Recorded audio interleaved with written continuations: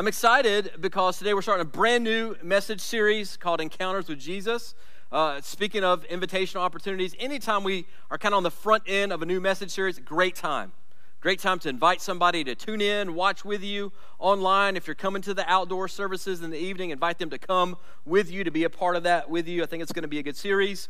And the reason that I think this series is going to be really important for us is that no matter what your worldview is, or no matter what you believe spiritually in your life right now, we all just instinctively know that something is wrong with our world, don't we? I mean, it doesn't take long. If you turn on the news, if you flip through social media, just the anger, the division, the violence, everything that's going on in our world right now, we all know something is wrong. Like, this is not the way that it ought to be. And if we're honest, we know that there's something also just not quite right inside of us, something that's broken inside of us. We all know that. No matter what you believe, no matter what religion you follow, no matter if you're an atheist, we all just kind of instinctively know that. And so the question then becomes, what's missing? What's missing, and how can we fix everything that seems to be broken both inside of us and outside of us in the world? Why is it that everything that we chase in this life that we think is going to fix us, we think that ultimately it's going to satisfy us, when we finally get that thing or achieve that thing, it never actually satisfies? Have you noticed that? We all have these things that we just kind of have in our mind. Man, if I could just achieve this, if I could just get this, if I could just have this job and enough money and marry this person or do that or whatever, I'm finally going to feel satisfied and full inside, and that void's going to go away. And then we begin to achieve those things in life as we get older, and we realize that every time we hit one of those milestones, we're still just as empty. It doesn't satisfy.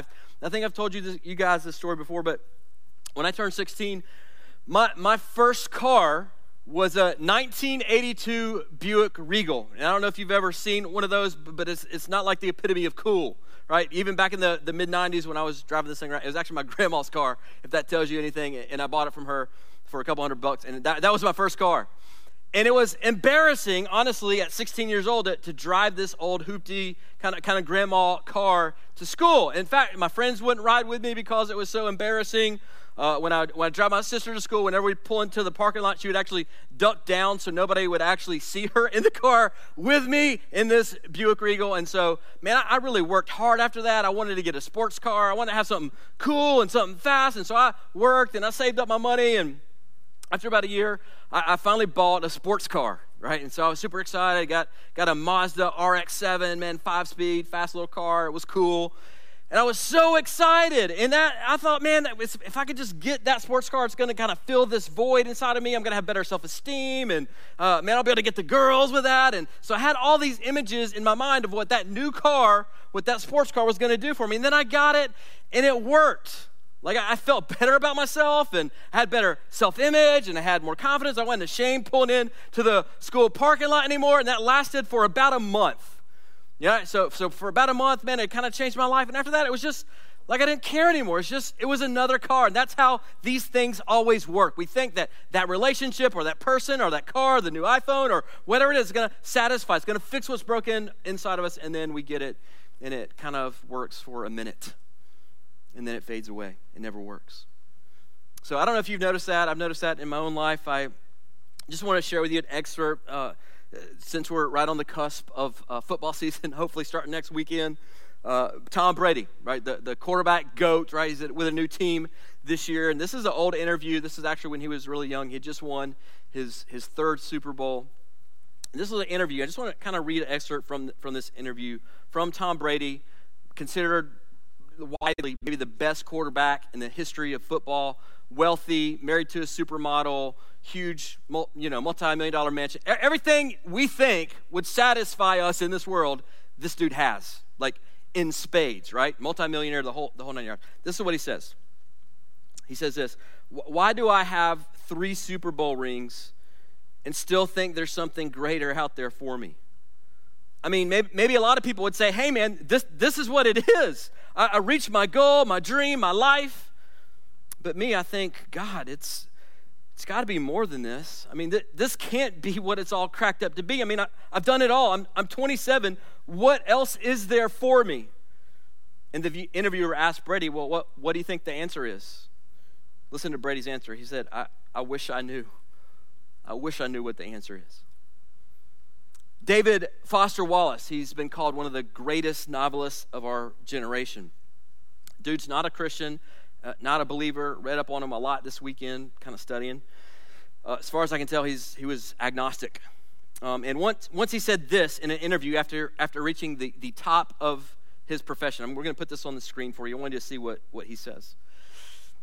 He says this, everybody worships. The only choice we get is what to worship.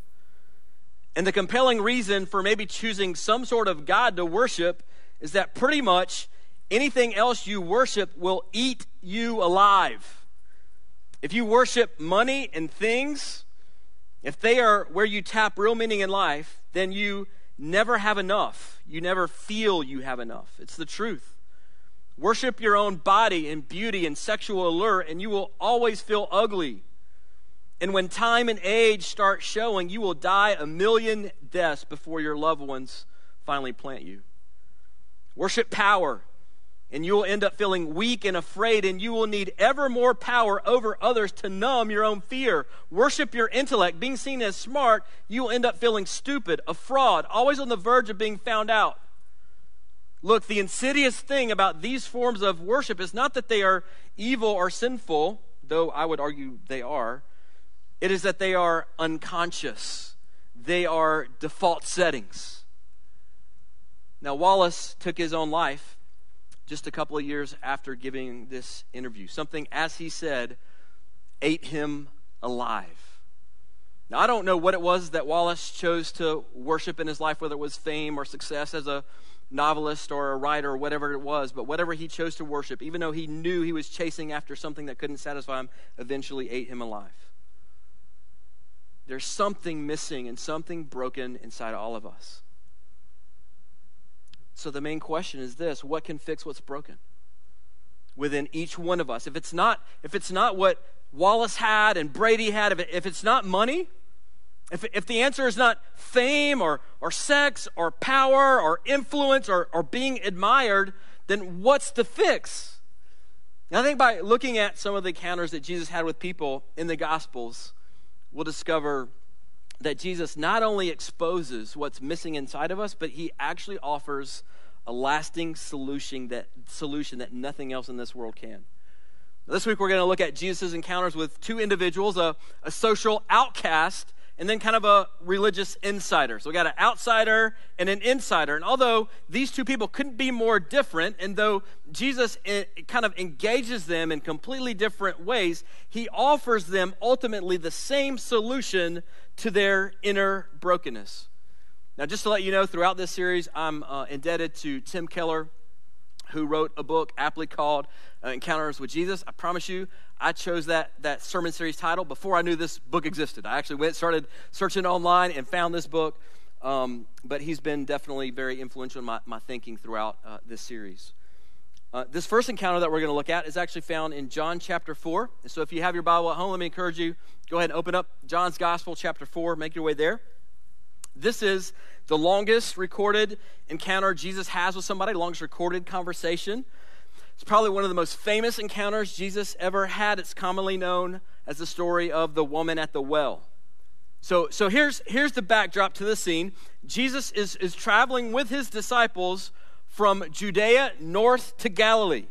Right now here's the really fascinating thing. There was actually another route to get to Galilee to the east. In fact, most Jews took this other route because it avoided Samaria. Right? No, Jesus chose to take this one particular route that would necessarily take them through the mountains of Samaria. You say, well, what's the big deal about going through Samaria? Well, I'm glad you asked. The Jews and the Samaritans absolutely hated each other. They despised each other.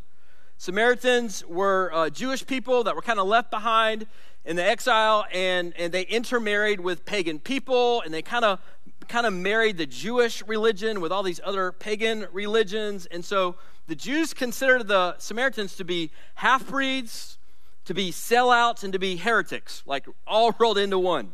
And so Jews and Samaritans, they didn't interact with each other. There was just this kind of base level of hatred and distrust towards one another. They didn't like each other at all. And so certainly you never would have seen a Jewish man speaking to a Samaritan woman alone. Like that would have been absolutely scandalous, like unfathomable, would never happen in a million years. So we tend to read stories like this and we just don't think it's a big deal, but we got to understand the culture of the day. This would have been an incredibly massive deal, unheard of, right? So they're on this long journey heading north towards Galilee, and it's middle of the day, it's noon. They've been hiking up this mountain for hours and hours and hours. Jesus is beat, right? It's hot, he's tired, he's hungry, he's thirsty, and so they stop by this water well. Jesus just he can't go anymore, and he kind of sits down to rest, and the disciples leave him to go find some food in the city. And that's kind of the scene that is set for us in John chapter 4. So let's kind of pick up the story. John 4, starting in verse 7. It says this: a woman from Samaria came to draw water. And Jesus said to her, so this is already getting scandalous because he's talking to her. Jesus said to her, give me a drink, for his disciples had gone away into the city to buy food. The Samaritan woman said to him, how is it that you, a Jew, ask for a drink from me, a woman of Samaria? So she's shocked. Like, why? This shouldn't be, what is going on here? Why is this guy talking to me? For the Jews have no dealings with the Samaritans. That's what we just talked about. Jesus answered her, if you knew the gift of God, and who it is that is saying to you, give me a drink, you would have asked him, and he would have given you living water. And the woman said to him, sir, you have nothing to even draw water with, and the well is deep. Where do you get this living water? Are you greater than our father Jacob? He gave us the well. He drank from it himself, as did his sons and his livestock. And Jesus said to her, everyone who drinks of this water will be thirsty again, but whoever drinks of the water that I will give him will never be thirsty again. The water that I will give him will become in him a spring of water welling up to eternal life. Now, right off the bat, I just want you to notice how gently Jesus begins this conversation. He engages this woman, right? Who, again, as we've said, this woman is a social outcast. The first clue that we get that she's a social outcast is that she's actually drawing water at noon in the heat of the day. Even in Africa, Middle East, if you take a mission trip over there, if you're in a culture where they still have water wells, women will go to these wells to get water for the day, chores and drinking water, all that kind of stuff. They go early in the morning. Even today, that's the custom. So 6 o'clock in the morning, 7 o'clock in the morning. Oftentimes, this is kind of a social time for the women in the city. It's kind of their water coolers, so they're kind of talking to each other early in the morning as they fill up, getting their water. Listen, nobody in that day, or even in this day, in cultures that still live like this, nobody goes to get water from the well in the heat of the day. Nobody goes, unless somebody is trying to avoid being seen. Unless somebody is trying to avoid being talked to or talked about. And so what this lady is doing is she's trying to hide. By going at noon, by going in the heat of the day, she's trying to hide. She doesn't want to be seen. She doesn't want to be talked about or made fun of or mocked. And so she shows up hoping to be invisible, and Jesus is there. And not only is this Jewish man there, he actually begins to speak with her. He engages her in conversation, which again is shocking to her. And Jesus engages her with this conversation, which kind of culminates in Jesus offering to give her living water, the kind of water that would satisfy her deepest thirst and longing forever. Now, I love her response to Jesus' offer. So look at her response in verse 15. The woman said to him, sir, give me this water so that I will not be thirsty or have to come here to draw water again. So she's like, Jesus, I'm in. I want this living water that you're talking about. I'm tired of coming here in the middle of the day, in the heat of the day, trying to hide from everybody because I got this reputation and I'm an outcast. Like, I want this living water so I never have to come here again. I'm in. All right, so she's in. I'm on team living water. I'm on team Jesus. And if you're like me, you're kind of reading this and you're thinking like, okay, Jesus, you did it, man. Mission accomplished. Seal the deal, right?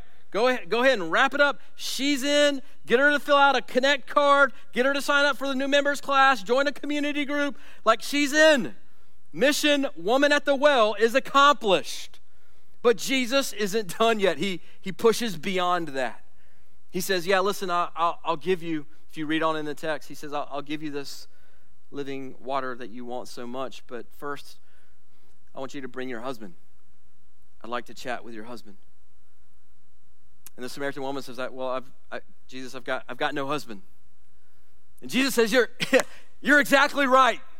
You have no husband. You've actually had 5 husbands. And the dude that you're living with, shacking up with, sleeping with right now, he's not even your husband, is he? Right? He begins to kind of tell her whole life, and she responds, I love this, she responds by saying, sir, I perceive that you're a prophet. Now what's going on here? Is Jesus being cruel to her? Is Jesus kind of being a jerk? Why is Jesus exposing the thing that makes her most self-conscious, the thing that she's most ashamed of in her life?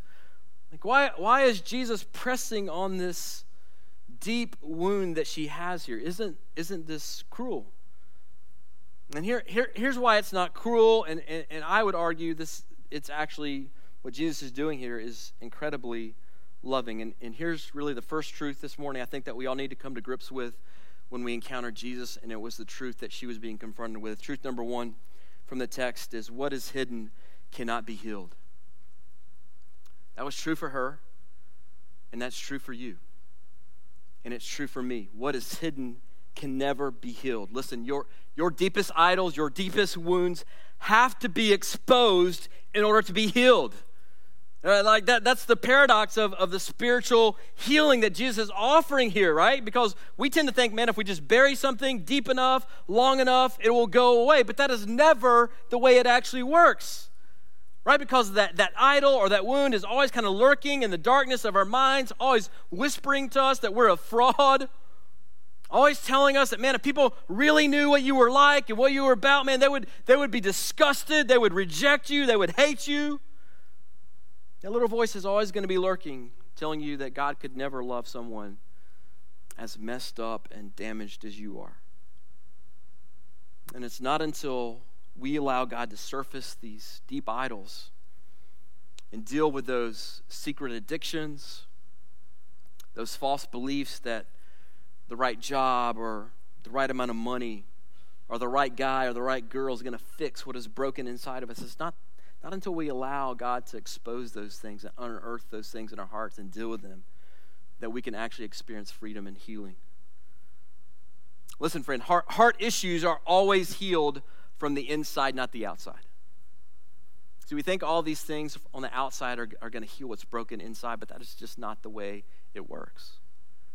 Heart issues are always healed from the inside, never from the outside. So think about this poor outcast of a woman. Clearly, her idol, her one thing is men. It's relationships with men, right? So that's why she's running from marriage to marriage, relationship to relationship, likely being used by some of these guys. And she's developed in her city a bit of a reputation, which again is why she's getting water at noon. She's hiding. She's ashamed. She's an outcast. And as long as she keeps that idol buried and she doesn't deal with it, she will remain a slave to it. And you see, Jesus loves her enough, not just to engage her in compassionate conversation, he actually loves her enough, painful as it may be in the moment, to drag her deepest idol to the surface so that she could be set free from it, so that she could taste this living water, this eternal life that Jesus is offering her. Now, if you read on the rest of the chapter, this woman believes.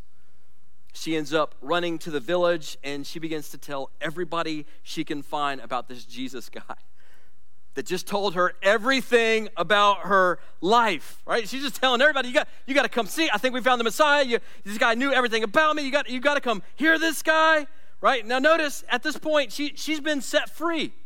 One encounter with Jesus, she goes from hiding to she doesn't care anymore.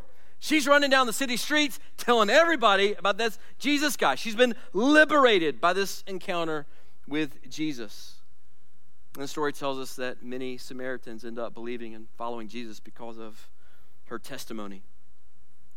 Listen, friend, Jesus is for the outcast. He's for the outcast. He's for the sinner. He's for the messy person with a messy past.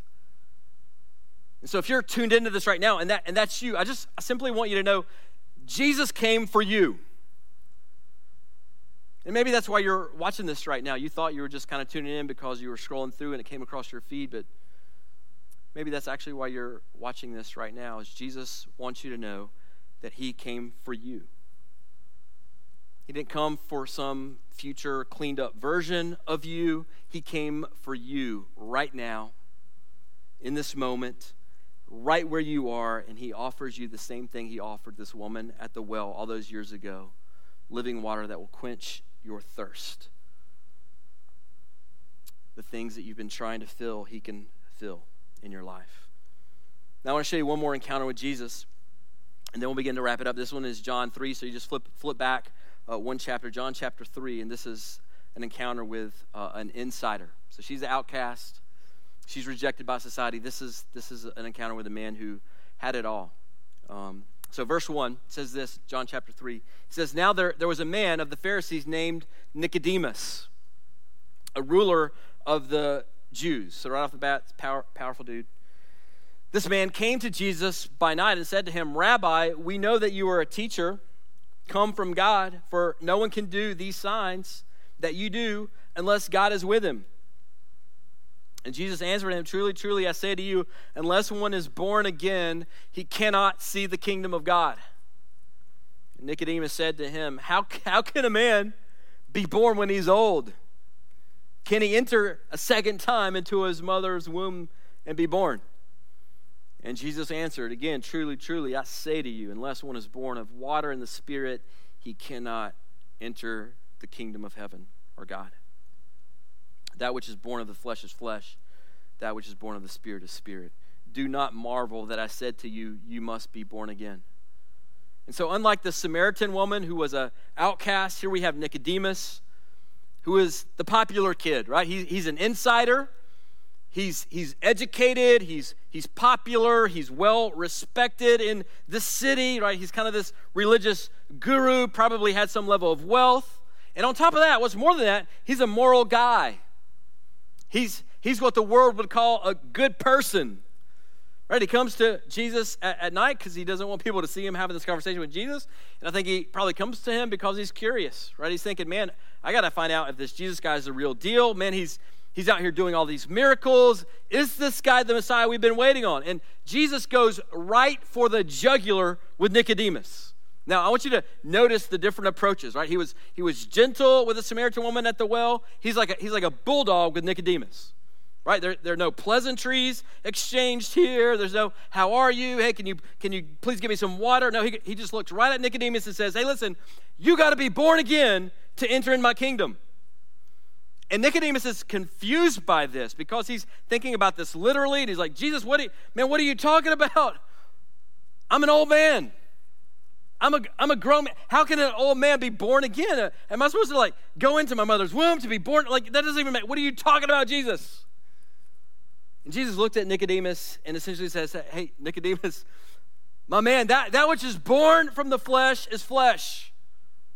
And that which is born from the Spirit is spirit. And what he was trying to say to this moral guy, this good man, is Nicodemus, listen, what part did you play in your physical birth? Like when your mom gave birth to you, what did you contribute to that? Like nothing. You showed up. The only thing you contributed to that experience was maybe some pain for your mother who was in labor.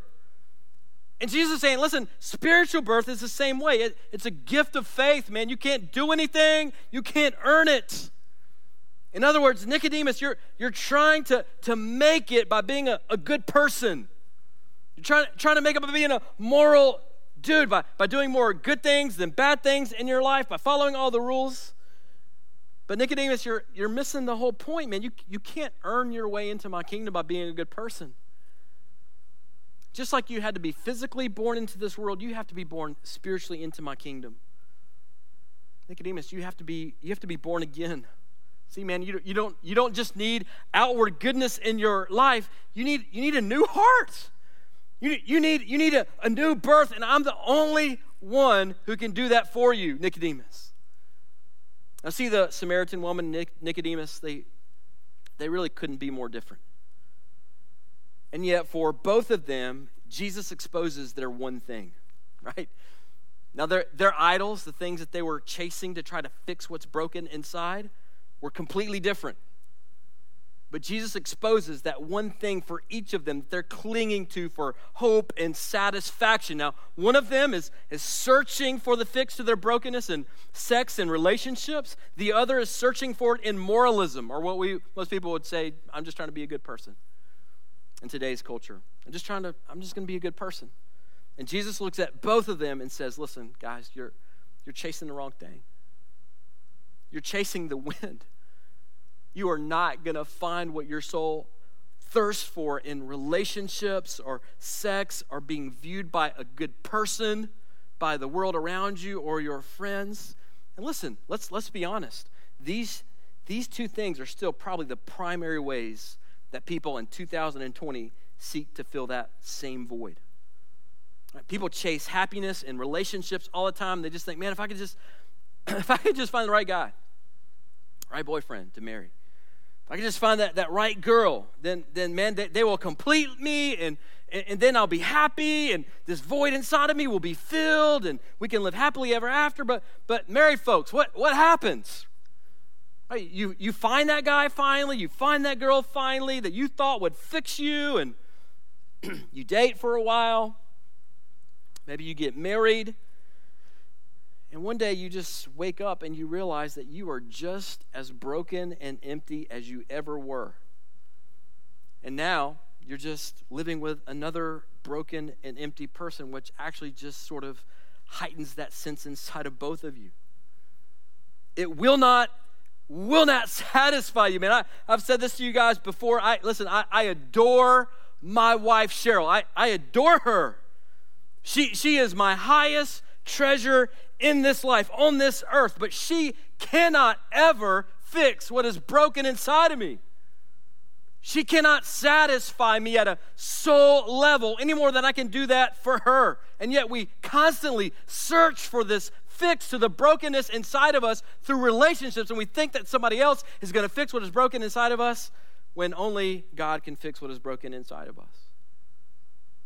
And so a ton of us are, this morning, we are that Samaritan woman at the well. We're under this delusion that relationships or sex or whatever it is can fix what's broken inside, but it's just chasing after the wind. And also, a ton of people in our culture fall into the Nicodemus trap. Right? I hear this all the time. Man, I don't need religion. Man, I don't need church. I don't need Jesus. I mean, if you want to follow Jesus, that's good for you. That's great. And this is what you hear all the time. But I'm a what? I'm a good person. I'm a good person, man. Maybe you're really bad and wicked, and maybe you're weak emotionally and spiritually, so you need that crutch for you, but not me, man. I'm a good person. I'm not a bad person, man. If there ends up being a God, and I don't know if there is, if there's some higher power, we'll be cool in the end, man, because I'm not a racist. I haven't killed anybody. I don't sleep around all the time. I recycle. I vote. I'm sweet to stray puppies I see on the street. I don't kick them. I'm a good person. I'll be all right in the end. And Jesus is saying to us, no. No, you need a new heart. You need a new birth. You need living water. Because all this outward stuff that you're doing that you think is going to make you a good person and make you all right, if there's a God, all that is like putting makeup on a corpse. You are still dead inside. And Jesus is saying, you need a new heart and a new life, and I'm the only one who can give that to you. So let me ask you a question. If you're tuned in, you're watching, what's your one thing? What's your one thing? For the woman at the well, it was looking for satisfaction in relationships. That was her one thing. For Nicodemus, his one thing was trying to be a good person. Trying to get to God, but doing more good stuff than bad stuff. That was his one thing. What's your one thing, friend? This might seem kind of weird, but I'm just going to encourage you. We're just going to, not long, we're going to take 30 seconds. And even at home, I'm just going to encourage you to bow your head and close your eyes and ask God to unearth, like he did for Nicodemus and this woman at the well, to unearth your one thing. So you just ask him right now, 30 seconds, God, please reveal to me what my one thing is that I'm chasing for satisfaction, God. So you pray, 30 seconds.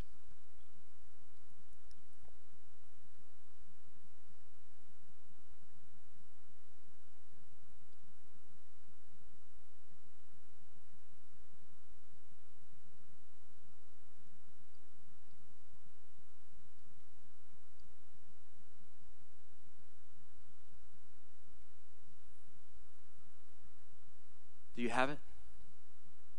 Some of you didn't even need 30 seconds.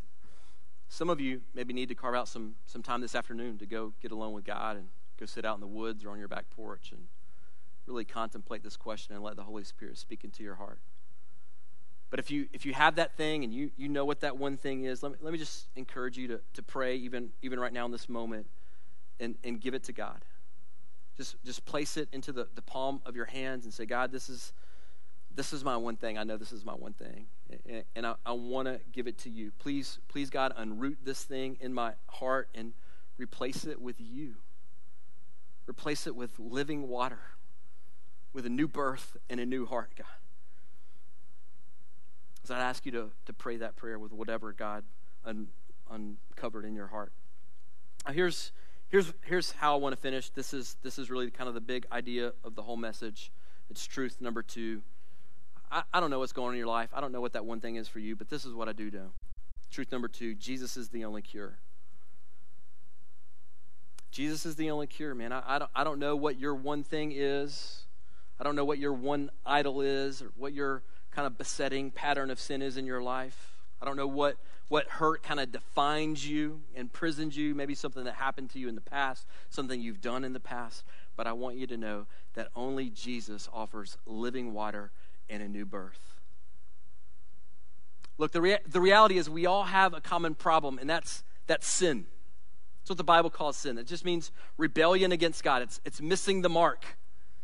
And it can be irreligious sin, like the woman at the well. If you're not a religious person, it's still what we call sin. It could be irreligious sin, or it could be religious sin. Like Nicodemus, it's kind of this idea of self-righteousness or being a good person. And so we all share a common problem, that's sin. But here's the good news. We all also share a common solution to that problem, and that's Jesus. Because at the end of the day, the only thing that will liberate you and satisfy you deeply is embracing this truth. Friend, listen to me. Is embracing this truth that you have a creator who loves you so much that he was willing to come into this busted up, broken down, jacked up world of ours and live a perfect life that you should have lived and I should have lived. And he died a sacrificial, atoning death to pay for my sins and your sins. He didn't just stay dead. He actually rose again on the third day to offer us this living water and this new birth. And so if you're out there watching this and you're not a Christian, I just want to ask you, are you willing to repent and place your faith in Jesus? Will you receive this offer of living water and a new birth by beginning a journey, a relationship with your Creator through Jesus today? And if that's something that you're interested in, that's something that's just kind of being prompted in your heart, maybe your heart's beating a little bit faster right now, reach out and let us know. There are chat hosts online. We'd love to talk to you about this. We could talk offline about it. Email us, call us. We'd love to talk with you more about that. And listen, if you're tuned in, as many of you are, I know, who are already followers of Jesus, will you commit to giving God whatever that one thing is in your life? Whatever that one idol is, so that you can walk in the freedom that God has for you. Let's pray and then we're going to sing. God, God, thank you for pursuing us, even as we pursue other idols, God. That's grace, that's mercy. Thank you for chasing us, not when we got ourselves all cleaned up and perfect and acceptable. Thank you that you chased us down while we were in the muck. We were sinners, loving our sin, loving the darkness that kind of characterized our lives, that even in that state, you loved us enough to come after us, God. Thank you for that. Thank you for sending Jesus so that we could encounter and experience living water and a new birth, God. Would you help us to remember that the only thing that really matters deeply at the end of the day is knowing and being known by our Creator. Thank you for Jesus. Thank you for living water. Thank you for the chance to have this new birth. And we pray it all in the beautiful name of Jesus. Amen.